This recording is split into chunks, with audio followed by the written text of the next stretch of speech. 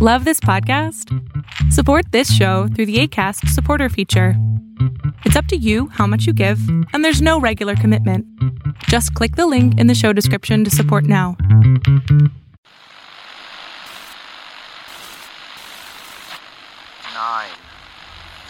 12, 10, 28, 2, 23. This is Deep State Radio, coming to you direct from our super secret studio in the third sub-basement of the Ministry of Snark in Washington, D.C., and from other undisclosed locations across America and around the world. Hey, it's your host, David Rothkopf. I'm in New York City today because it's Thursday, the day after a debate and a day when a lot of other stuff is going on. And we are very fortunate to be joined today by, from Washington, D.C., Mika Owyang of Third Way, where she runs the security programs there. Hi, Mika. Hello. And Rosa Brooks of Georgetown University Law School, who is, where are you, Rosa? I'm in Alexandria, Virginia. Beautiful Alexandria, Virginia. And I think from Vermont, we have not Bernie Sanders, but Vermont's second best-known resident, David Sanger. Is that correct? You're in Vermont, David? I am. I'm looking around for Bernie's camp that he was talking about during the debate. And aren't you I at your own summer camp? I'm at my very own summer camp. It's not within sight of Bernie's. And I'm betting that Bernie bought one of Rosa's silos in upstate Vermont, you know, to the places where we used to keep our missiles. But I don't have that nailed down yet. I'm working on it. Well, after the way some of the other Democratic candidates went after him last night during the debate, I bet he and Bloomberg are getting a silo together. Could be. Could be. But, you know, this will continue the great Sanger family tradition of accidentally locating yourself near the getaway White House of incoming presidents, because I think you had some history that plunked you down near the Bushes at one point, and you could be very close to the Vermont White House in no time at all, David. Well, you know, I'm even closer to where Calvin Coolidge had his homestead and where he was sworn in as president. And I used to have him on as a guest, didn't you, David? Yeah, that was when I was just early on, first early podcasting days. It was, the first 10 years of Deep State Radio. They were short podcasts, since he was known as Silent Cal. Right. We started with William Howard Taft from the bathtub he got stuck in at the White House. That was our first podcast. But let's not dwell on the past. Let's focus on what's going on now. Regardless of which one of the Democrats ends up winning the White House, we may all be breathing a sigh of relief because Donald Trump has been on a kind of the authoritarian warpath in the past couple of weeks, ever since the end of the impeachment investigation, and has been making some remarkable statements and some remarkable decisions. From the point of view of some in the national security side of things, few really measure up to the decision to make, even temporarily, Rick Grenell, our ambassador to Germany, the acting director of national intelligence, given that he has no intelligence experience. But let's hear from everybody on what this may mean, keeping in mind that the latest from the New York Times is that there is a March 11th deadline by which time whomever is the acting must move along unless the president nominates somebody permanently, in which case then Grenell can stay while that person is confirmed, which could take a number of months. In any event, Mika, I've been interested in some of the comments you've had on the Twitterverse about this. Why don't you start, and then we'll go around to everybody. Yeah, so in an earlier life, I was the budget monitor for the ODNI, and so spent some time assessing that institution fairly critically. And I think, Rick Grenell is certainly someone who's very troubling as a political appointee, but sort of troubling in keeping with the ways that the Trump administration has already deeply unsettled everything that we believe about national security to be good and productive. So then the question to me becomes like, okay, well, how much damage could he do in this period? And I've been thinking about it a lot. Like, luckily for people who are concerned about this, a couple of things that sort of I think are silver linings to this whole thing, or reasons why we shouldn't panic just yet. One is, as you note, it's a temporary assignment through March 11th unless the president nominates someone else. So there's not a lot of time to get into the business of the ODNI. The second thing is that the ODNI itself is a fairly weak institution. For a number of reasons in its creation and always has been. Yes, it's the principal intelligence briefer to the president, but it doesn't really have operational or a strong analytic core. It has a lot of persuasive authority in the IC and in the intelligence community, and that really comes from how credible the holder of the job is seen by the other intelligence agencies as to whether or not they can corral them and get them to do things or together. Otherwise, the Hill and the presidency and other things that sort of are independent and separate and deeper than the DNI, which is the other thing, is that Grenell, as somebody who is fairly recent to the work of government and also an ambassador and more political, he doesn't really understand the business of intelligence. So he's not someone who can get in there and really cause a lot of damage, or permanent damage that could not be undone. Unlike in some other agencies, for example, Bill Barr over at the Attorney General's office, who is really undermining fundamentals of the rule of law and the way that we seek justice in this country because he actually knows what to do there. That is actually, to me, much more problematic than what Rick Grenell could do, over the next 20, 30, 100 days. With the exception of one thing, which I'm trying to figure out whether or not he has the authority to do or not, and I don't have a good answer on it yet. And that would be Grenell himself has been on a warpath against this Chinese company Huawei and their attempts to sell their audacity in trying to sell their telecommunications equipment all over the world and compete with Europeans in this space. We have some real problems with the way the Chinese may use their telecommunications networks and lean on their companies to give them an advantage. But Grenell has threatened cutting off intelligence sharing with our allies if they consider buying this Chinese equipment. Those rifts, if he were able to pull them off, would be really damaging. I'm not sure how much permanent damage Grenell could do. Okay. David, what do you think? Well, a few things. Grenell is, of course, an ideologue.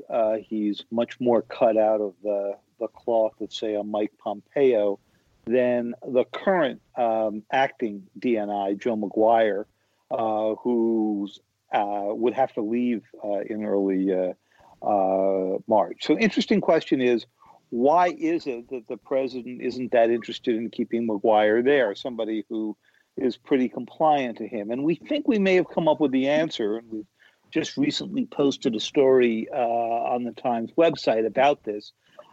While he wasn't thrilled with Maguire to begin with, on February 13th, not terribly long ago, there was a briefing, a closed briefing for both Democrats and Republicans in the House Intelligence Committee. It included Adam Schiff, of course, the California Democrat who led the impeachment proceedings against President Trump.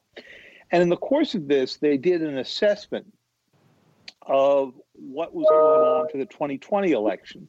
And the key to the assessment was given by Shelby Pearson, who works for Maguire at DNI and is a pretty blunt offerer of intelligence. And Pearson made the case that their new assessments indicate that the Russians are planning to come back in 2020, no surprise there, and to do so on President Trump's behalf, which you could argue a little bit about left and right. about how useful he may be to President Trump in the future. But the next day, when the president heard that this briefing had been given, he had a huge argument with McGuire about whether or not, in the presence of Adam Schiff, they should have presented evidence that the Democrats could use that the Russians were going to interfere in the election on Trump's behalf. And lo and behold, a week later, we hear Grenell was going to be the next acting DNI. Now, these two things could be completely coincidental, but they may not be. And now a brief word from a sponsor. If you like Deep State Radio, and let's be honest, you love Deep State Radio, and we love you too, by the way, you'll love Deep Dish on Global Affairs, a foreign policy podcast from the Chicago Council on Global Affairs. It goes beyond the headlines on critical global issues. Each episode features new experts explaining current events, from changing conflict norms to President Trump's trade wars. Deep Dish examines what happened, why it matters, and what you should watch for as the stories unfold. Subscribe to Deep Dish on Global Affairs today, wherever you get your podcasts. Yeah, that's very gentle of you, David. Rosa, they could be completely coincidental that the president heard that the acting DNI, Joe McGuire, had somebody go and say the Russians were going to weigh in on his behalf. And according to the story that described this, I think in the New York Times, the president was concerned that this information could be weaponized by the Democrats. And so he wanted to quash it. And the next thing you know, McGuire is gone after having been dressed down. And in comes this stooge, Rick Grenell, who is willing to toe the president's line, is a close insider with the family, considered a family friend. It's consistent with Trump's behavior since he took office, which is to say anything to minimize perceptions of the Russia connection and to protect the Russians.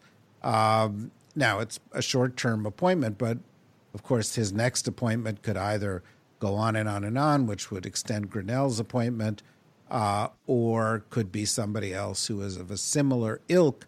You recall that he had thought about Representative Ratcliffe, who is another party loyalist for this job, but his nomination went asunder. What do you think of all of this, Rosa?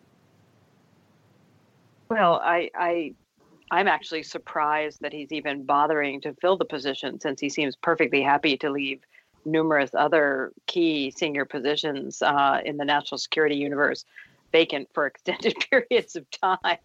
I actually thought that McGuire's days were numbered from the time that he testified about the whistleblower in Congress. I'm actually surprised that Trump didn't dump him even sooner, because you'll recall that when he was pressed on the Ukraine whistleblower, he said, among other things, he said, I'm not going to reveal his name. He did exactly the right thing. He followed all procedures.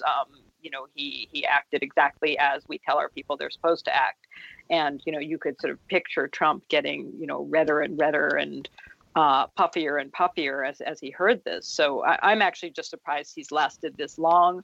And I'm not sure why Trump is even bothering to fill this vacancy. As I said, one of the many bizarro things about this is that Grenell, who has been, a thorn in the side of the Germans for some time now, since he was appointed ambassador to Germany, and he's been driving the Germans bananas by being an asshole, is apparently not going to step down from his position as ambassador to Germany while he serves as acting DNI. He's simply going to take both jobs simultaneously. I'm not entirely sure whether there is any precedent for that, or, it seems like one of those things that ought to be against the rules, and maybe it is, or if there isn't a rule against that, there probably should be one. Not that Trump has ever really cared about the rules.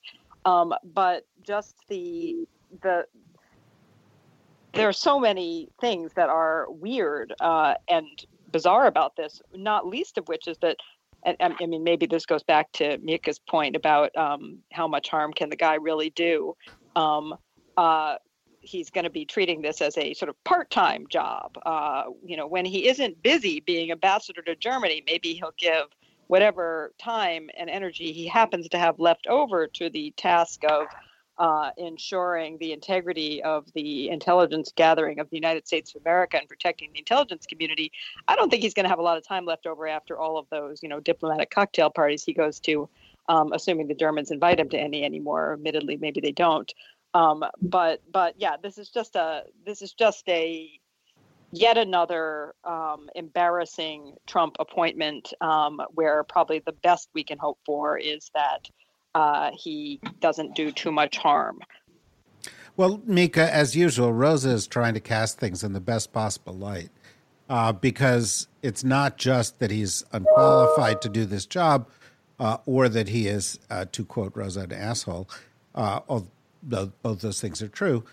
He's also going to retain his job as ambassador to Germany, and thus presumably continue to do some of this job from Germany, which would have essentially be a foreign intelligence bonanza for foreign intelligence services. Especially if you can get Huawei to build their 5G network over there during his week and a half as DNI. Yeah, or he can that'd use be really good, yeah. Gordon Sondland's cell phone to call the president.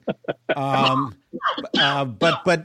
Rosa only describes one of his jobs. He's also, I think, ambassador at large for Kosovo and some other set of issues in the former Yugoslavia. Kosovo is very, very small, so that's okay. That's true, but he's got several jobs, and there's several trends afoot here.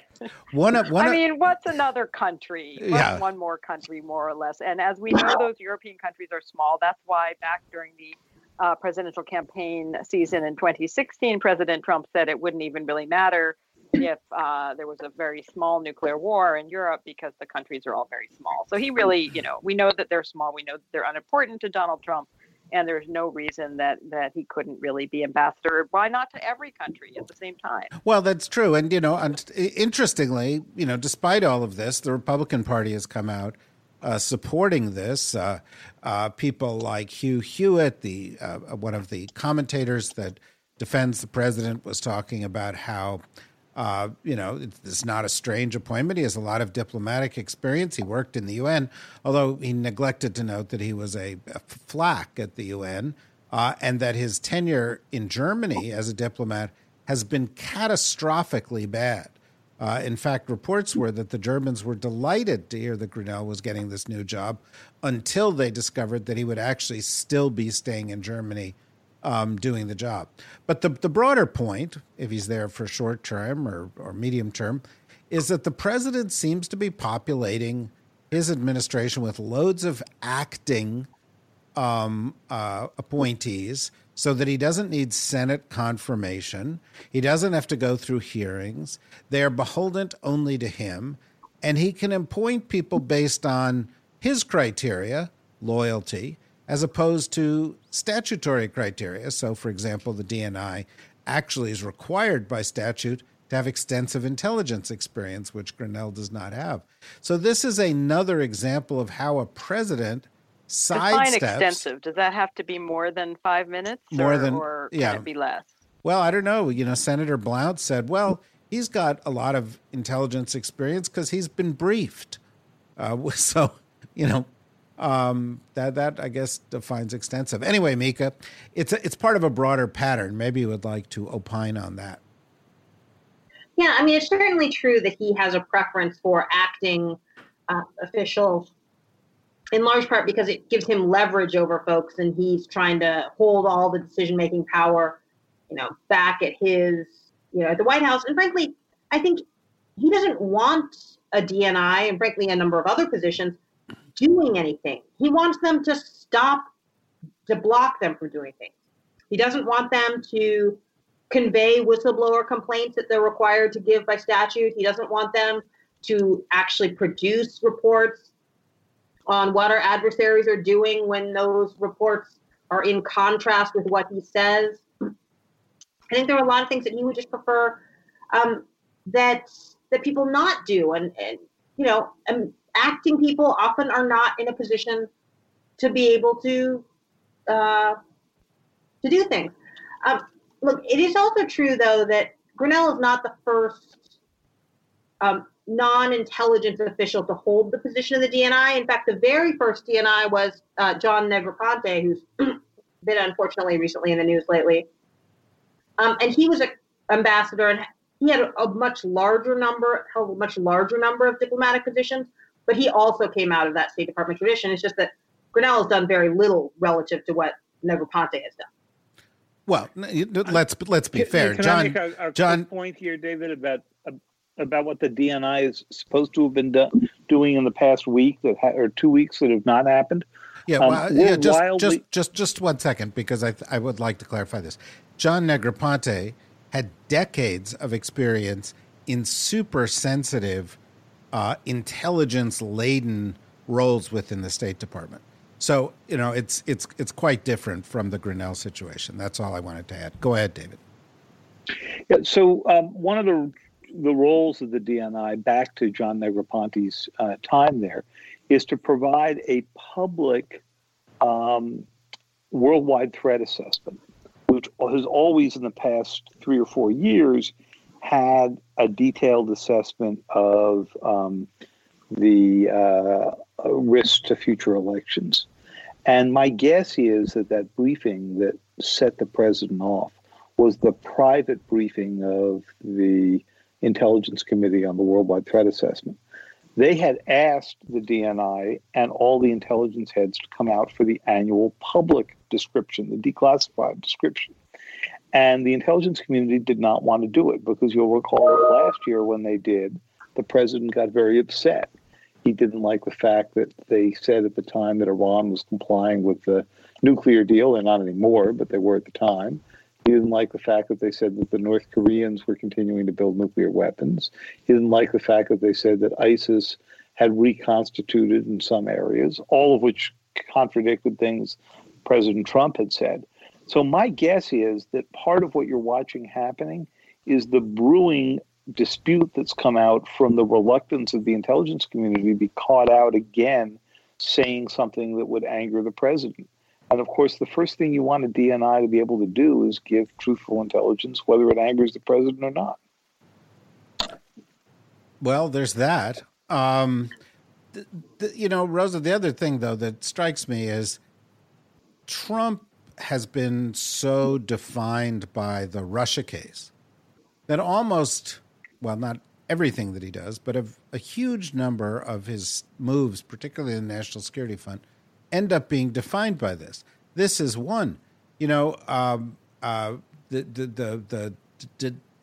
an investigation going into whether the intelligence community abused their authority in investigating him the first time around, which is designed to have a chilling effect on the intelligence community with regard to the second time around. Barr is in charge of that. Having Barr in charge of the Justice Department in charge of an intelligence community related function ruffled a lot of feathers as well.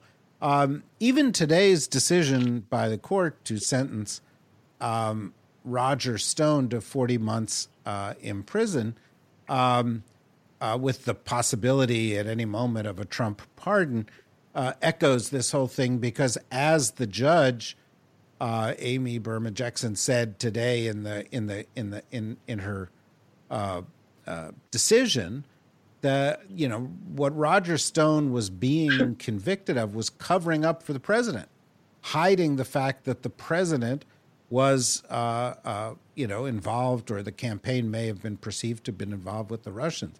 And all this comes in a week in which there's another story, which again may be very dubious, but the lawyers for Julian Assange argued that a representative of President Trump, a former Representative Dana Rohrabacher, presented Assange with the opportunity to be pardoned in the U.S., provided Assange said that Russia had not intervened in the election.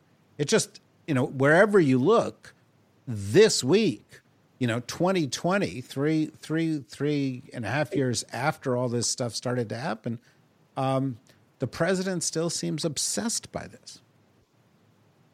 Well, as he should be, since if he can't succeed in covering this all up, it could end his presidency and eventually land him in jail, even if it doesn't end his presidency. So, it makes perfect sense that he is obsessed with this. This is this is his legacy, such as it is, and possibly even his personal freedom at some point in time.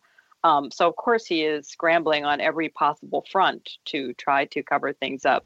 There's a lot of stuff in what you just said there, David, and I'm not sure which pieces to pick up on. I'll just pick up on a couple of things that you said. So I don't think it's a bad thing in principle to have the Justice Department have some ability to investigate the intelligence community, in principle. Right, because we have seen in the past there have been abuses by the intelligence community, and the inherent challenge of all government agencies that of necessity operate largely in the dark is that it becomes very, very hard to know what they're doing and to know whether they're doing what they should be doing and to know whether they're abusing their powers. And there certainly have been examples in the past of the intelligence community violating U.S. laws, using their powers to investigate people for political and ideological reasons, et cetera. And that, of course, you and David, since you go back to Calvin Coolidge, will remember this better than I, since I was only a child. But that is why we had the Church Committee, and that is why we've had various legislation since the Watergate era, attempting to ensure more checks and balances for the intelligence community itself. The problem, of course, at the moment, and this is what we're seeing in our country right now, is that the checks and balances only work when we make them work and when enough players in the political process are willing to allow them to do their work. That the presumption is that you're not going to have one individual, one president, one party completely corrupt multiple major institutions at the same time.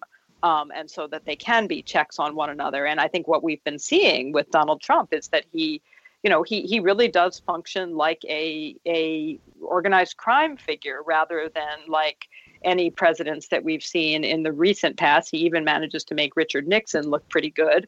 And he is sort of systematically attempting to undermine, discredit, damage, or corrupt every institution we have, from public and private, from attacks on the media and attempts to manipulate the media himself to attempts to undermine independent efforts by investigators such as Bob Mueller or the impeachment process by Congress.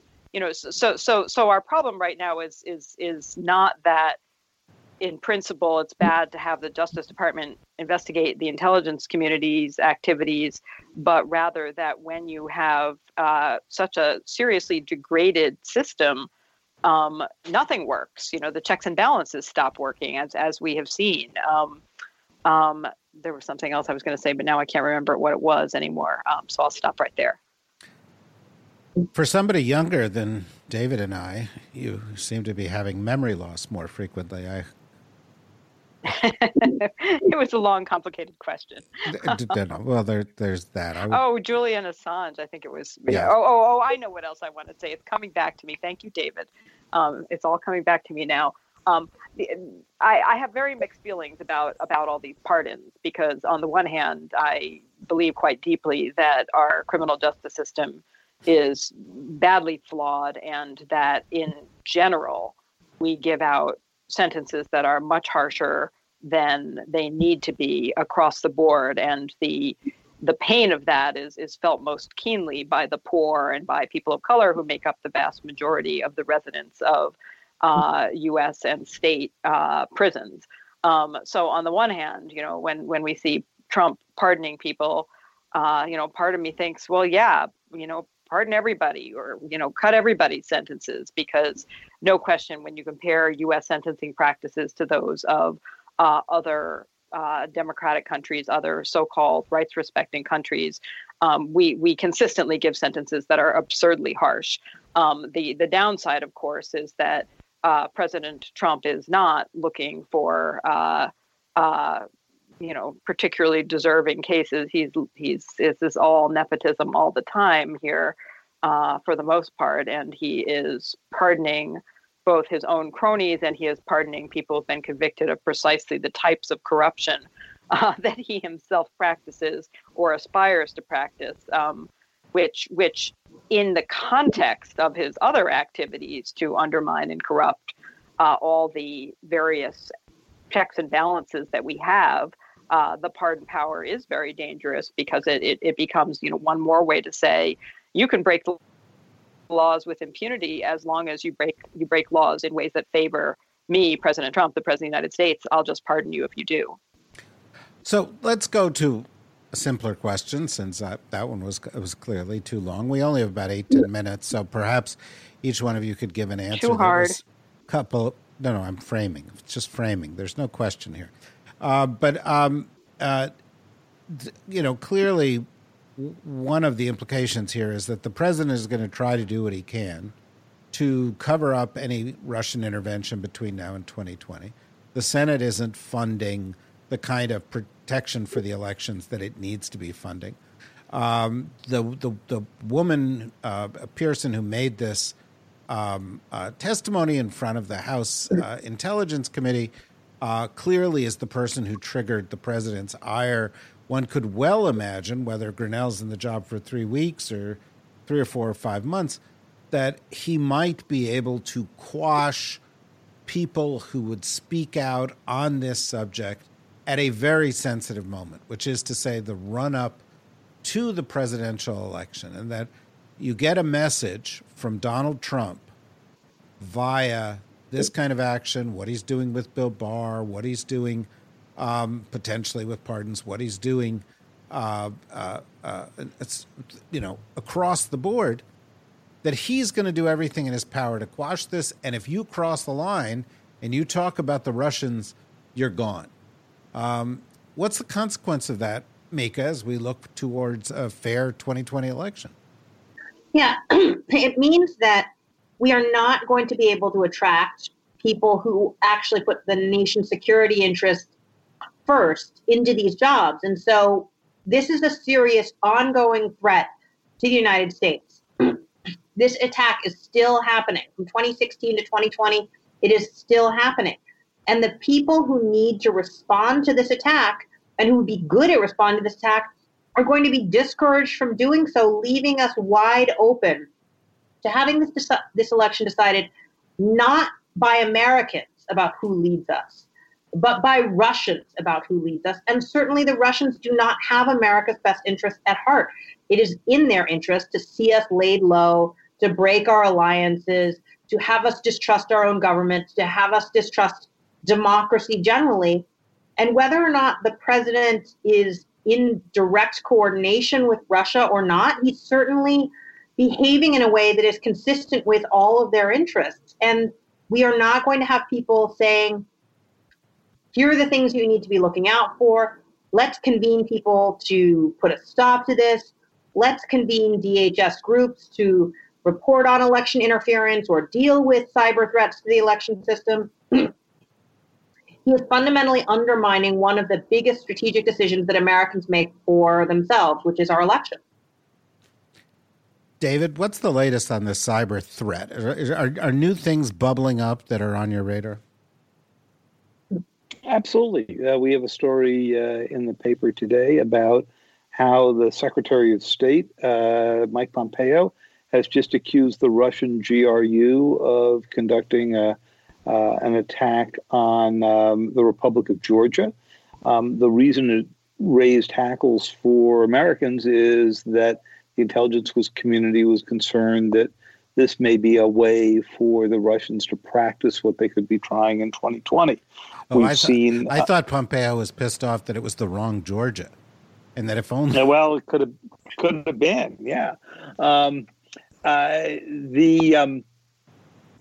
We've seen other examples of warnings from the Department of Homeland Security that the Russians were now inside Iranian cyber warfare units and could mount attacks that looked like they were coming from Iran. We've seen new tactics that the Russians have been using. So this whole effort right now to basically quash any public discussion from the intelligence community of the Russians coming back in after the elections is pretty wild and pretty dangerous as well. So it looks like, Rosa, the message, if you're Vladimir Putin, and I know you two are close, is have at it, man. We're gonna support you. We're gonna cover up for you. We asked you to do it last time around. We're asking you to do it again, and we're going to use all the powers of the presidency to protect you, which is not really encouraging as one looks at an election that could be super close. No, it's not really encouraging, and it's not just Vladimir Putin who's getting that message. I think the message to the entire world is Donald Trump does not care what you do as long as it does not hurt Donald Trump. So have at it, everyone. And that's a message that will be heeded not only by Putin, but by North Korea, by Iran, by essentially every actor. And there are a great many of them. There are many dozens of them out there who have an interest in messing with the United States, either in order to hurt us or simply to keep us distracted. Whether the goal is to do actual immediate damage or simply to keep us busy and distracted so we don't mess with them in some way or another. The message is that it's completely open season on the U.S., our electoral systems, and really pretty much everything else. Just don't go after Donald Trump himself, and you can do whatever you do with impunity, unless you're China, in which case we may occasionally get mad at you, but not very mad at you, and it will be very inconsistent. Well, isn't that just the greatest weather report as we look forward to November? Unfortunately, I think it's an accurate report, and I think we're very fortunate to have had a discussion today with Mika, with Rosa, and with David. And, of course, we hope they are all back soon to discuss the latest developments on all of this. It's easy to get caught up in the excitement of primaries and elections, but this spring. But I think we should keep our eye on the big election in November and what this set of events may mean for that. Go to the DSRnetwork.com for more information about other upcoming podcasts. We've got another one this week, which is a one-on-one conversation with one of America's leading defense experts, former colleague of Rosa's, Michelle Flournoy, and the usual roster of things next week, and more information about our upcoming event on May 21st. So go to the DSR Network and you can get that information then. So we'll see you all soon. Thanks, guys, for joining us, and we'll be back on tomorrow. Bye-bye. Okay, thank you, everybody. That was good. Thanks, David. Thanks, guys. Great to talk to you. Thank you. Thank you. Bye-bye. Wait, David, when is this May event? I thought you'd previously said the 14th. Was I just confused about that? I think